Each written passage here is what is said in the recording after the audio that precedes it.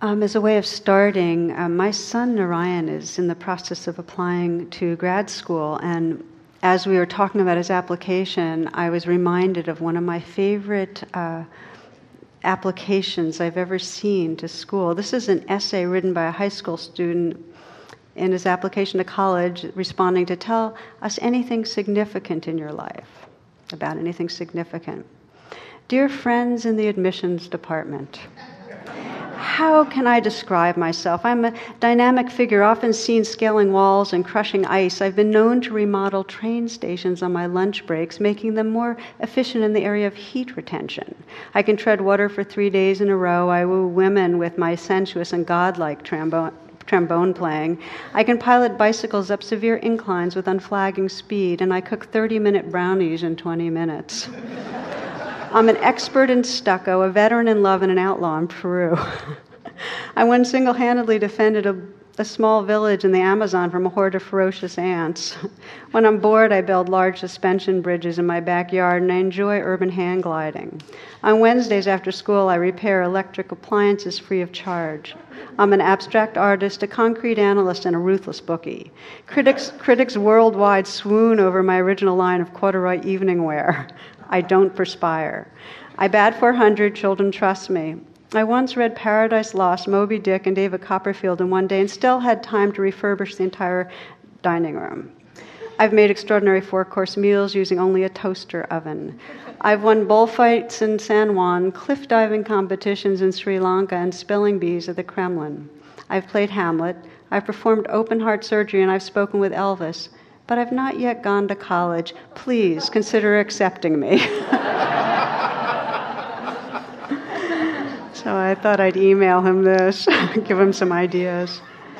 But, we come from that sort of society, what we're supposed to be and do, be somebody. And this has much to do with the theme I'm going to be exploring tonight with you, which is how much pressure we have to distinguish ourselves, to be special, to meet certain standards. It comes at a cost. I often call it that we're just programmed to take false refuge, which is to really spend a lot of our time and energy in some way trying to accomplish, not because of an innate sense of creativity or generativeness or pure service, but looking good, getting approval, meeting our own sense of feeling like a good person. And what happens is in those moments that we are mobilized around trying to, in some way, impress ourselves or the world that we're okay. In those moments, we are not connecting with what really gives us refuge or nourishment.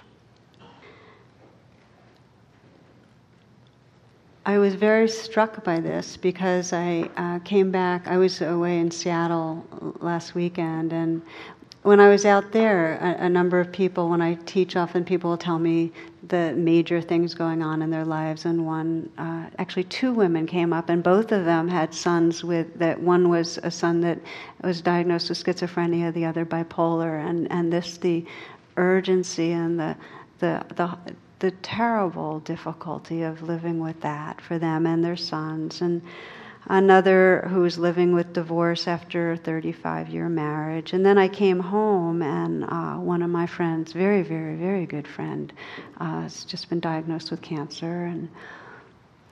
And in talking with each, it was the same exact inquiry, which is, when it's difficult, when we're facing the big ones, really what do we turn towards? What gives refuge? What makes a difference?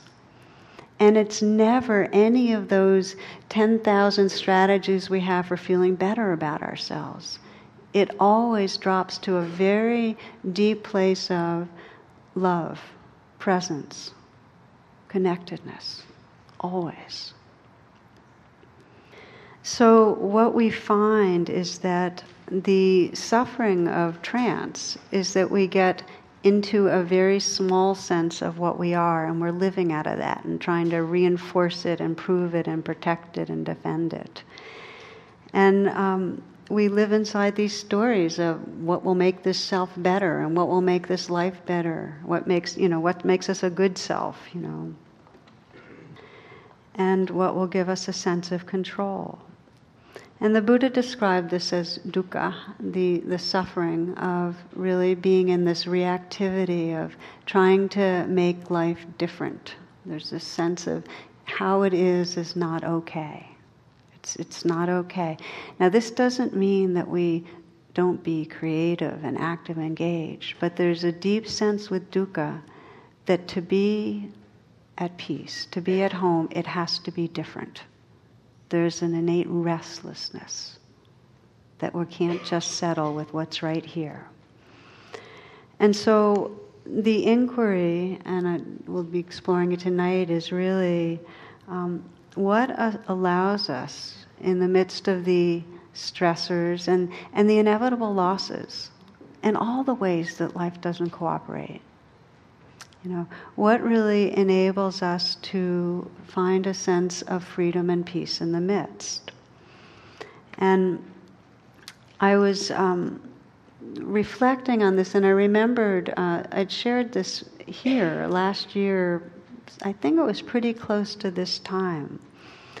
A story of one friend who had experienced a loss, a different kind of loss than the ones I've named. His name's Joe, and he's a carpenter who lives in West Virginia. And he had left to go to a crafts fair, and when he came back, his workshop had burned to the ground. And he had an almost finished project, completely destroyed. But it wasn't just that. All of his kind of a life collection of equipment, and if you know something about carpentry, there's these patterns and jigs and tools all gone, and you make a pattern that works, and then you use it for the next, and the next, and you keep developing it. So he lost more than just his equipment. And he felt the grief of that. He felt the grief of that loss because he had built the workshop by hand and so on.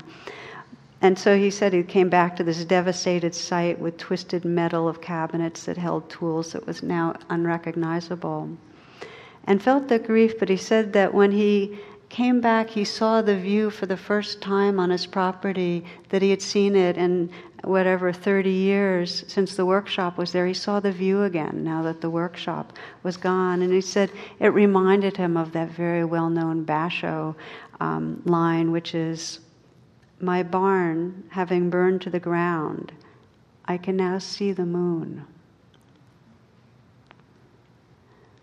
So there's something about these losses happen, and if we remember what most matters, they can reconnect us with what's timeless in that presence.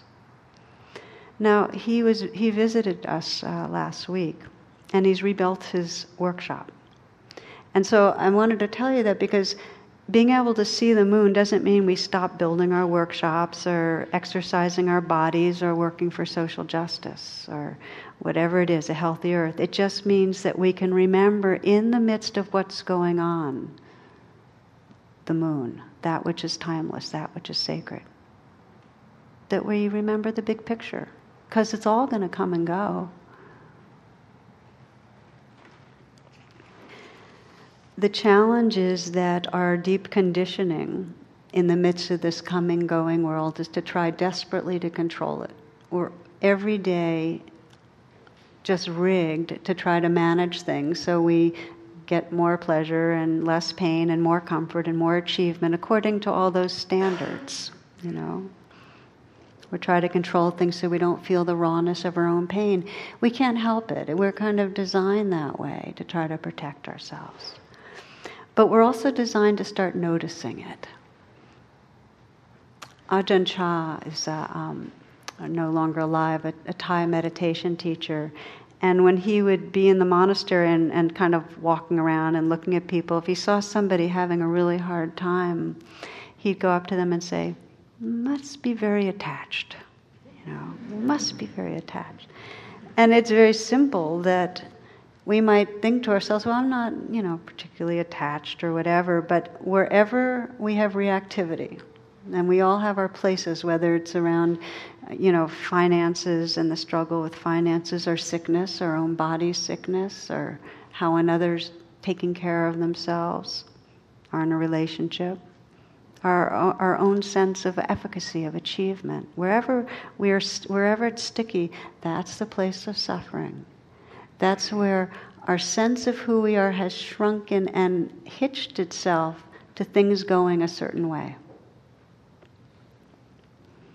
So the Buddha basically described the mechanism of suffering as identification. That we get identified with a story of a self moving through time that to be okay has to have life a certain way.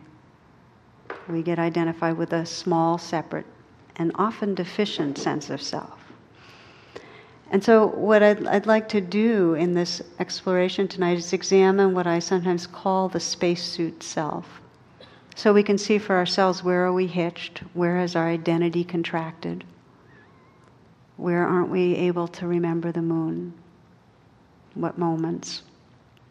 And I call it the spacesuit self, as I've described here a number of times, because it's as if we come onto planet Earth, we incarnate, and it's not so easy. The environment's not so easy. We're born into culture that has a lot of greed and grasping and aggression, and families where there's been wounding through generations that get passed down, so our parents aren't able to deliver the love and the attention quite in the way this body-mind needs, and sometimes extreme in terms of abusiveness. We need a spacesuit. So we develop this set of defenses to try to get through, ways we present ourselves to the world, and the ways we kind of armor. And sometimes it's very physical, that we might not even notice that we're moving around with our shoulders hunched over and our chest caved in, our stomach in knots, because for so long it's become this familiar way of not feeling certain parts of our body. We have a spacesuit self. And one of the descriptions I think is most helpful in understanding it comes from the word persona. And persona means literally sing through. And in Greek theater, the actors used masks to sing through, and the mask was the egoic self. The mask would describe the kind of what I call sometimes the false self, going through the life dramas of the insecurities and the gains and the losses and the excitement and the ups and downs, the, achieving and accomplishing and then failing miserably. And it's kind of the way Zorba put it, kids, the family, the whole catastrophe, right? So that's the mask. But then the actors at the end of the day would go home, take the mask off and eat and play. And they knew who they were. They weren't their mask. And yet what happens for us with the spacesuit or our mask is our sense of who we are gets hitched to that. We are the defended one, or the aggressive one, or the failing one, or the special one. We get identified with our roles. We get identified as victim or as persecutor or whatever, perpetrator. So when we get identified with the mask, we forget the consciousness that's peering through. When we're identified with any of those roles, we forget a quality of wholeness, of sacredness. We aren't able to see the moon. We've contracted. The mask and the spacesuit are not the problem. We need them. It's part of social convention. It's sort of operating to have an egoic self. The problem, and by problem I mean the suffering, is that's what we think we are. We forget who we are. And the Buddha described this as the very essence of suffering, that we forget who we are. We lose sight. So spiritual maturity really is that these egos are here, but we're able to use it with a light touch because we're remembering the moon. It's as if the barn is already burned down. We know these bodies are coming and going and these personalities, and we can cherish what's here, cherish the waves, cherish our loved ones, and know that it's coming and going. It's Ajahn Chah put it perfectly when he said, he has this very beautiful bowl that he loved. It was just it was hand painted and so on. And when he talked about this kind of remembering the moon in his version of not being attached, he said he lives with this bowl as if it's already been broken and shattered into a million pieces, and then he just enjoys it day by day, knowing that it's coming and going. So let's look at the features of the mask a bit and see if we can, because what I'm going to invite you to do is pick one role or one place you feel you get identified, and see if you can find a little more freedom this evening around that. So the spacesuit or the mask is any sense of separate self where the mood is wanting or fearing. It's any kind of place we get into where I'm a self and we can feel those moods really moving through. And it usually consolidates into certain activities and roles. Primary undercurrent of the spacesuit self is a doing self. That's the first way and primal way we contract, is a sense of that who I am is this doing self, and it's sometimes hard to rest. We wonder why we get tired, because we're so identified with a doing persona. Our sense of okayness, our sense of getting away from that kind of raw uneasiness, keep doing, and even speed it up a little, So we perform and achieve and remodel train stations and jog and take children to dentists, promote our business, all of which are unto themselves fine activities, except for that we get caught as a sense of a doing self. We can see when the role really contracts us. We can see it, let's say, with parenting, being a parent. When we dig in our heels and get offended because our authority isn't respected, or worried because our offspring's not doing it the way we want them to do it so we can be sure they'll feel okay, that kind of thing. Florida Scott Maxwell quipped, "No matter how old a mother is, she watches her middle-aged children for signs of improvement."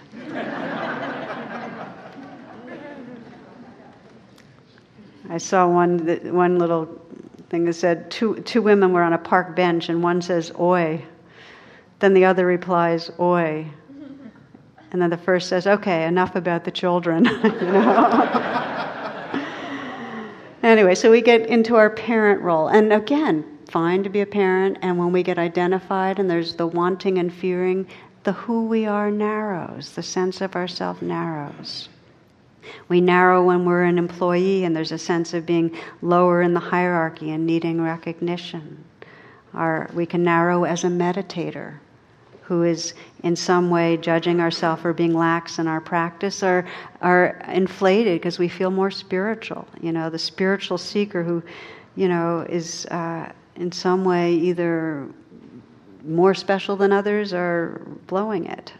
We can get contracted as a social activist who gets caught in the outrage that feeling virtuous and that others aren't really catching on, or the self-improvement fitness type who's really feels entitled to feeling good and is just wrapped around that. Another little story, when Thompson hit 70, he decided to change his lifestyle completely so he could live longer. He went on a strict diet, he jogged, he swam, he took sunbaths.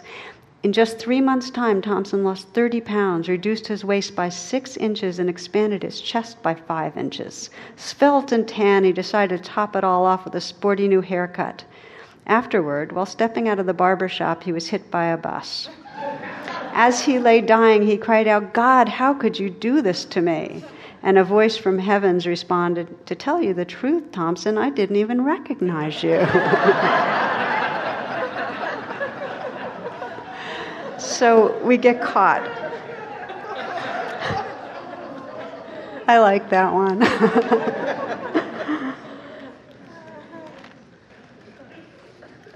We are caught in a role and a persona whenever we're feeling superior or inferior and forgetting the essential sacredness, the light that's shining through. That's the sign. There's a forgetting. sometimes it's really distinct how much our role stops us from living from a more whole place. I heard one story of a man, an older man who smoked. He was a lifetime smoker, and then he was hospitalized with emphysema after a series of small strokes. And his daughter urged him, as she had done all of her life, to give up smoking. He refused. In fact, he asked her to buy him some more cigarettes. He told her, "I'm a smoker this life, and that's how it is." But several days later, he had another small stroke. And apparently in one of the memory areas of his brain, it was affected. And then, without concern, he stopped smoking for good. But this was not because he decided to. He just woke up one morning and forgot he was a smoker. To the extent that we're caught by our roles and identified, we're unable to put them down, and we suffer. I'm a smoker. I'm a victim. I hurt other people. That's my role, Sometimes it's not so obvious. Sometimes it's just that we're moving through the day in our spacesuit self. And if we look closely, we'll notice that when we're in it, we always have an agenda with someone else. There's always an agenda. Sometimes it's to be approved of. Sometimes it's to create a distance. Sometimes it's just to be seen in a certain way. But it makes us less than all of who we are. One of my favorite descriptions, some of you might remember, a Michigan woman and her family were vacationing in a small New England town where Paul Newman and his family often visited. And so she goes through a 5-mile hike and decides to treat herself to a double-dip chocolate ice cream cone. Goes to this combination bakery ice cream parlor. And they're sitting there, the only patron in the store is Paul Newman. And he's, having a donut and coffee. And her heart skipped a beat as she saw him there with his famous baby blue eyes. And the actor nodded graciously, and the starstruck woman smiled demurely. But inside she's going, "Pull yourself together." She says, "You're a happily married woman with 3 children. You're 45 years old, not a teenager." And so the clerk fills her order, and she took the double-dip chocolate ice cream cone in one hand and her change in the other. And then she goes out the door, avoiding even a glance in Paul Newman's direction. She's gliding smoothly, trying to looking good. She reaches her car, realizes she has a handful of change, but the other hand's empty.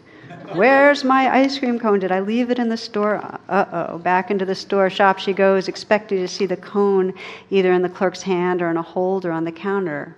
No ice cream cone in sight. With that, she happened to look over at Paul Newman, and his face broke into his familiar, warm, friendly grin, and he said to her, "You put it in your purse."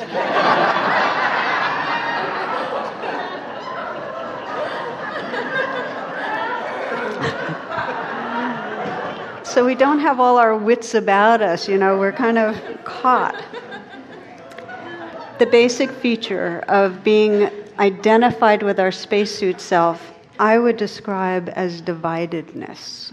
When we're caught in a role and we're divided from the wholeness of our own being, from our heart, from our awareness, and we're divided from others. When we're in a role, we're divided. So, we all have personas. We all have egoic selves that, go through the world and present a certain amount and protect a certain amount. It's not something to get rid of. We have to be in the teacher role or the healer role or the artist role or the business person role or the parent role. And that's okay. The question is, can we play our roles and have a remembering? Even if the role is the one that's been rejected or the one that has just caused suffering for another, can we still remember? Because this conditioning plays out. Stuff happens. It doesn't mean that something's wrong with us. It just, things play out. We make mistakes, we fail. We do great and we achieve and everybody thinks we're terrific. Stuff happens. Can we be in those roles, playing out the activities, even feeling all the feelings, and still remember? Still remember a quality of presence that lets us know what is true beyond the coming and going experience of living. That is the inquiry. I'll give you an example of one woman who had to investigate her own spacesuit because she was caught in a lot of suffering. And that's usually, by the way, what motivates us to say, okay, where am I stuck? How am I contracted into this parent ego that feels like I'm, ruining my child's life? Or how are we stuck? And for this woman, she was in a major kind of ongoing conflict with her partner and feeling chronically rejected. And the sense was that she wasn't special, that he would choose often to go out with his friends instead of spend time with her. And even more, she sensed that he wasn't really interested in what she had to say, that he just wasn't that interested in her. And her underlying belief is that if I really mattered, he'd spend more time with me, he'd pay more attention to me, he'd marry. It just kind of, that was her equation. So her behaviors, the mask she took on, were being tight, being demanding, and then when she felt rejected, getting very aloof and distant. She'd swing, and easily hurt, and no fun. She was grim.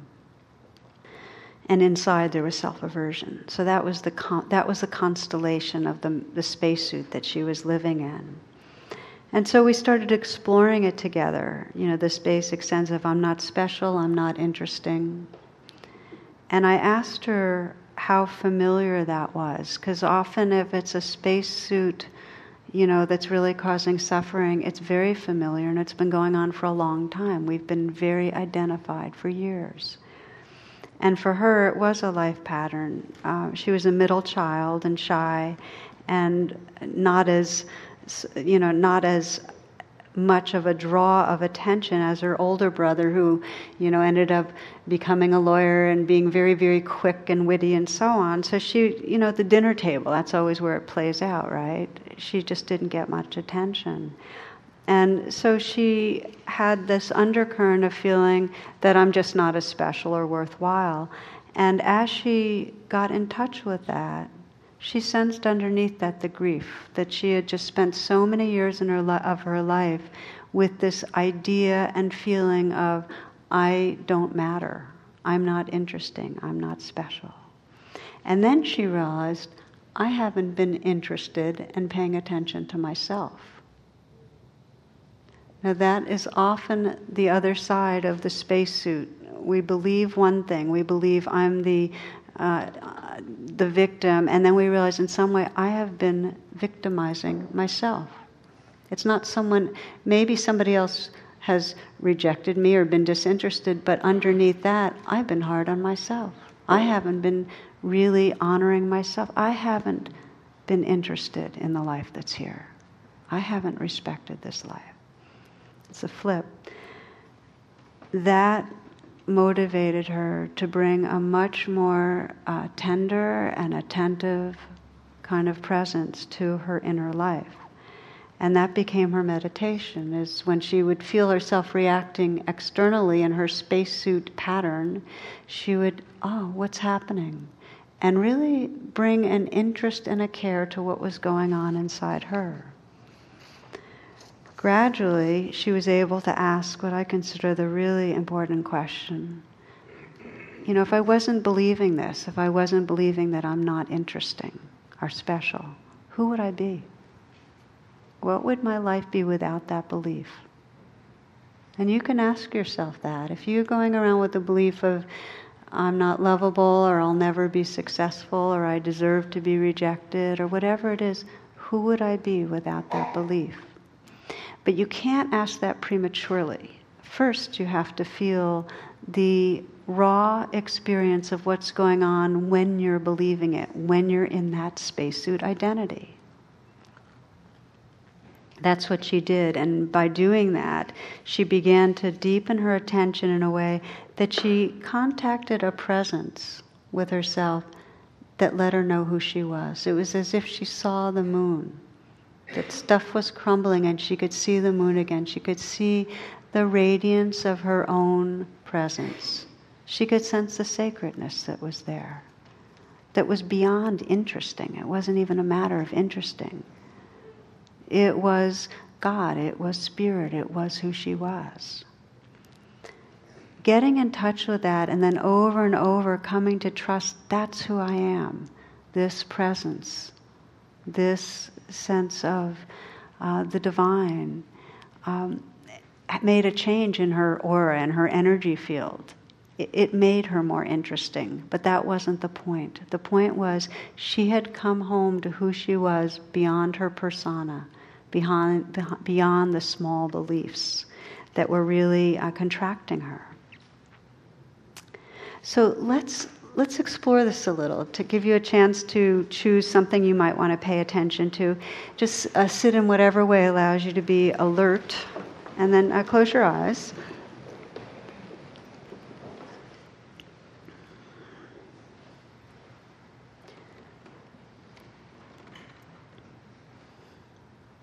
And arrive in whatever way helps you to get right here. So you might take a few conscious breaths and let that collect you.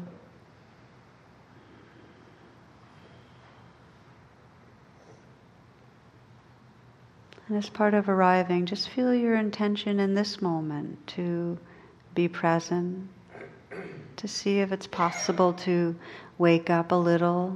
We all have our blind spots, our places of being identified. Just by paying attention to what might have been not so conscious, we begin to discover freedom. You might review in your life what some key roles are. And it might be as parent, as a boss or an employee, as a helper, as a patient, as a pursuer in a relationship, or someone who is pushing away.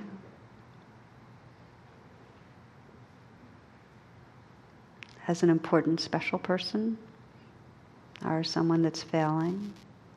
So just to sense if there's any persona or role, a spacesuit identity that you get caught in sometimes. Wherever there's suffering, that's a sign that there's an identification with something less than who you are.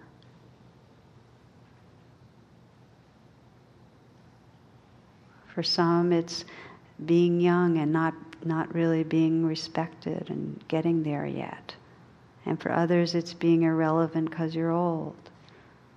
We all have places we get identified, beliefs and feelings that keep us less than that wholeness.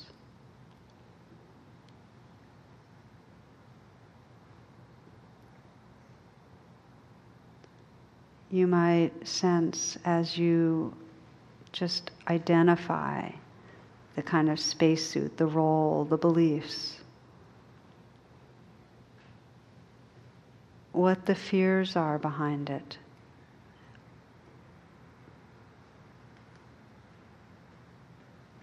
What is it you're afraid is going to happen? What's the worst thing that you're trying to protect from happening?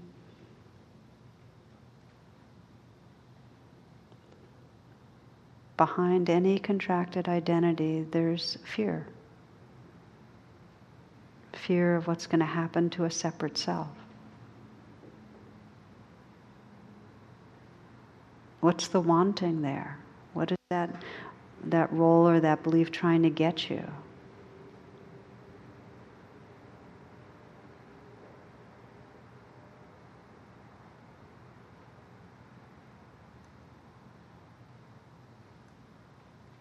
Sometimes you can sense from the spacesuit self, maybe you can ask the question, what is it you really don't want other people to see or know about you?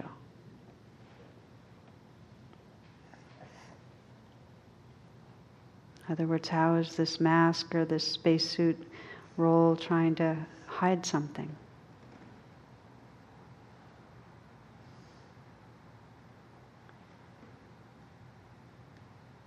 Or what is it you really do want people to see? Is there some way that this persona is trying to present something? Again, some of these questions might be useful, some not. The invitations to examine where you get identified. what you're believing when you're identified. Is it that you're failing in some way? That you can't be happy unless you're different?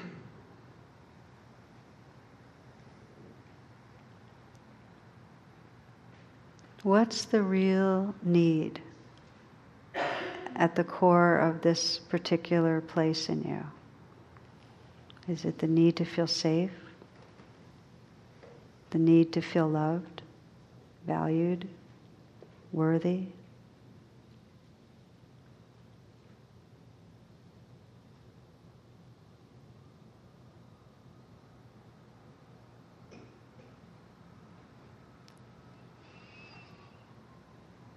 The healing and awakening from the identification is by bringing presence to the place that's vulnerable. So whatever the need is, or the fear, in these next few moments, give your presence to that place. Just as this woman paid attention to her own inner life, offer your attention to the place of fear or hurt. For some, it helps to put the hand on the heart as a way of really giving the message, I'm here with this.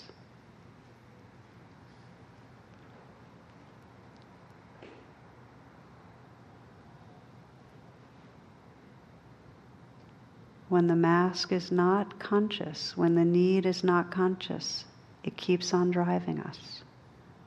When we offer sacred presence to what's here, we start opening and coming home again.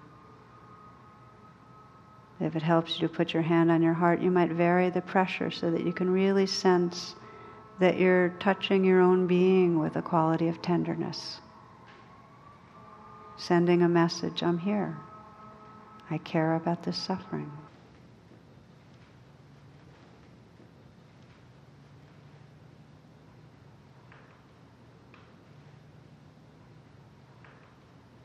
As you continue to investigate, you might ask that question, who would I be if I didn't believe the belief that's keeping me small?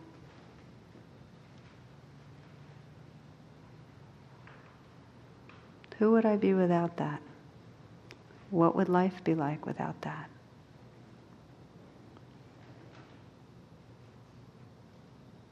Who would I be if I weren't living in the identity of the hurtful one, or the victim, of the failure, or the special one?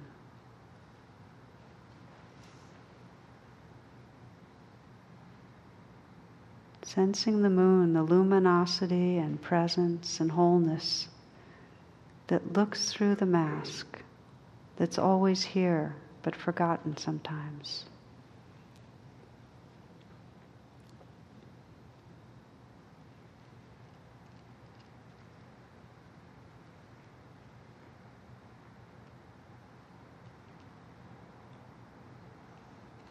And while we're going to close this particular reflection in a few moments, know that this is an ongoing life inquiry to sense where we're identified and if we can bring presence to what's underneath. If we can come back home to a wholeness of being. Okay, so just take a few breaths. Let's open your eyes.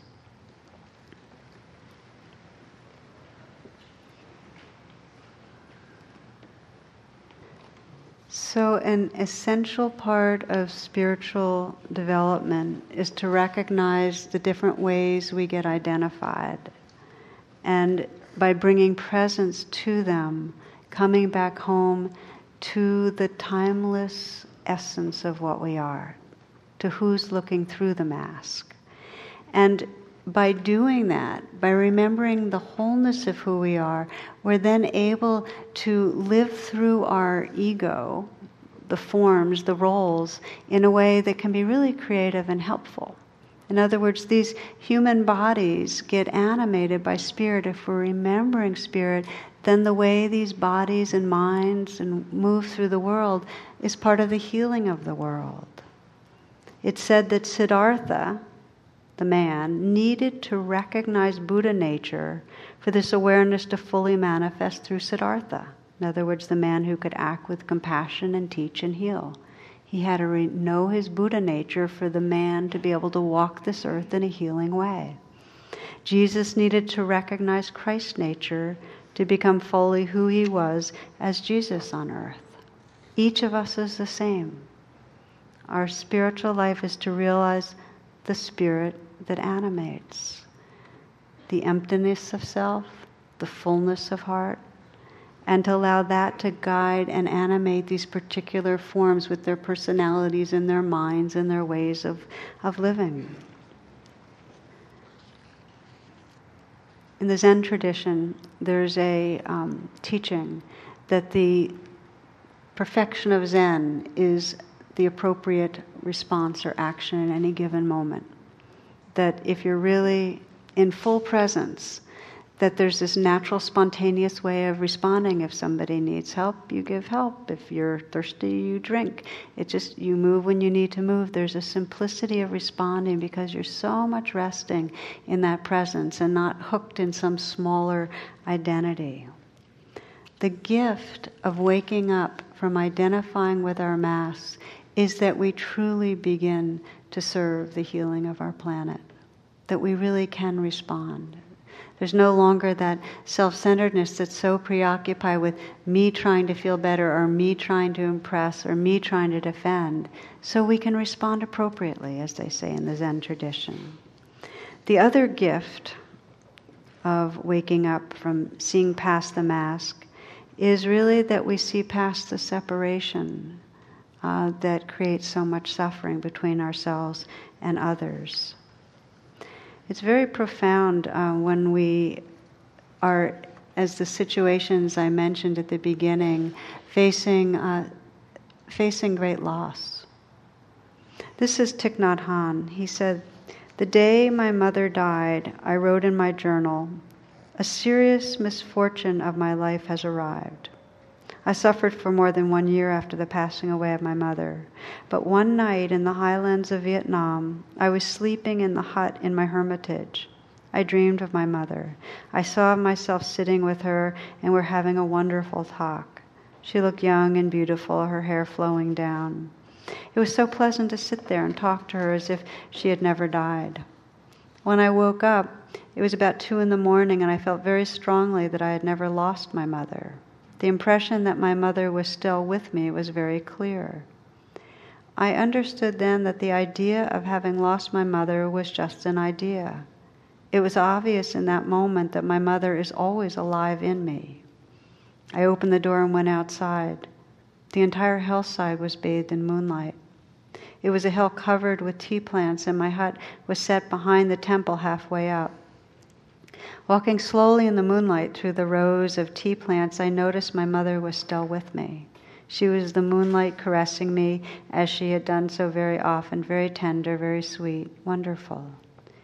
Each time my feet touched the earth, I knew my mother was there with me. I knew this body was not mine alone, but a living continuation of my mother and my father and my grandparents and my great-grandparents, of all my ancestors. These feet that I saw as my feet were actually our feet. Together, my mother and I were leaving footprints in the damp soil.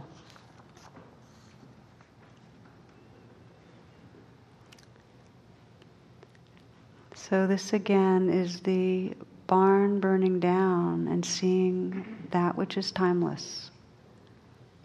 To cherish his mother while she was in form and cherish that which is timeless and can never be lost. The love, the presence that can never be lost. That is the gift of being able to wake up from a small identification.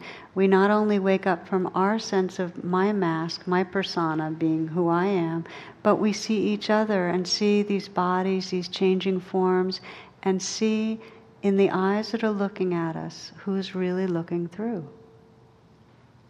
Timeless, sacred, the divine. Can't be lost.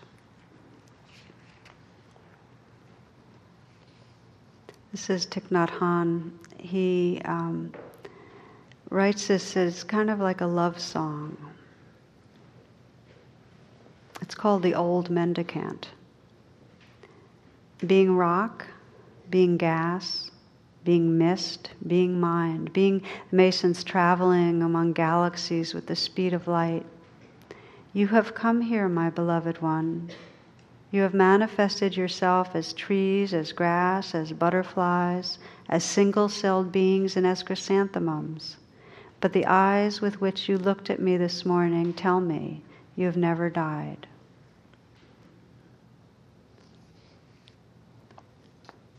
So let's just take a few moments again to pause, to be quiet, and to come home to that space of presence which really is timeless.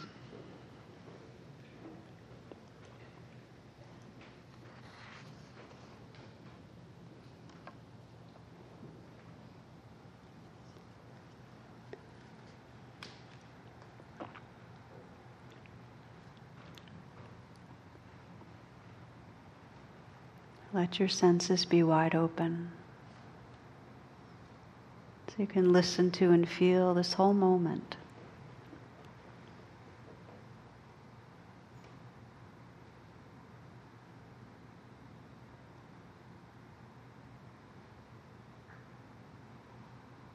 Include whatever might be wanting attention in your body or your heart, just to notice. Perhaps it's physical tiredness or discomfort. Maybe your heart is sad. Maybe it's peaceful. However it is right now, in the deepest way, to just notice and say yes, letting it be here.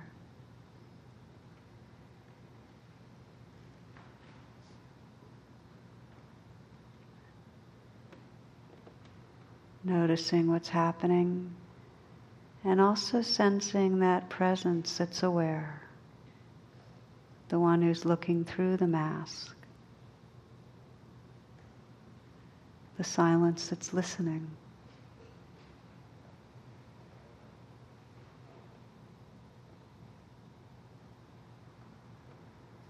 This awake, empty heart.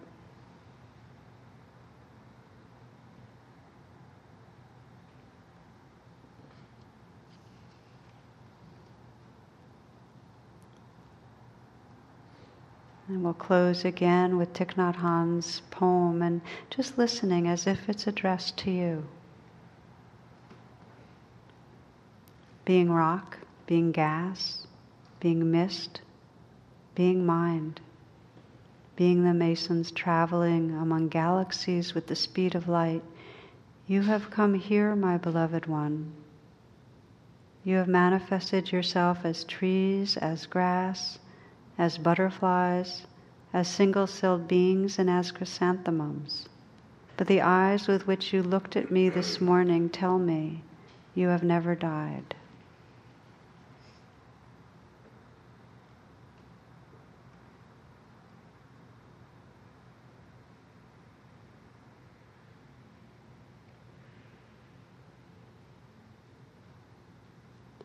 May we remember the timeless presence that is our true nature and our home. And may these lives be lived with that remembrance, with love, with creativity, with presence in all moments. Namaste.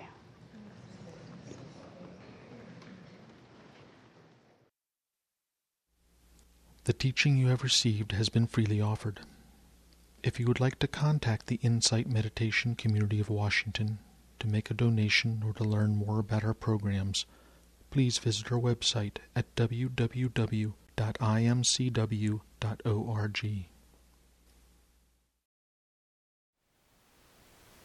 Thank you for listening. To learn how you can support the teachers and Dharma Seed, please visit dharmaseed.org/donate.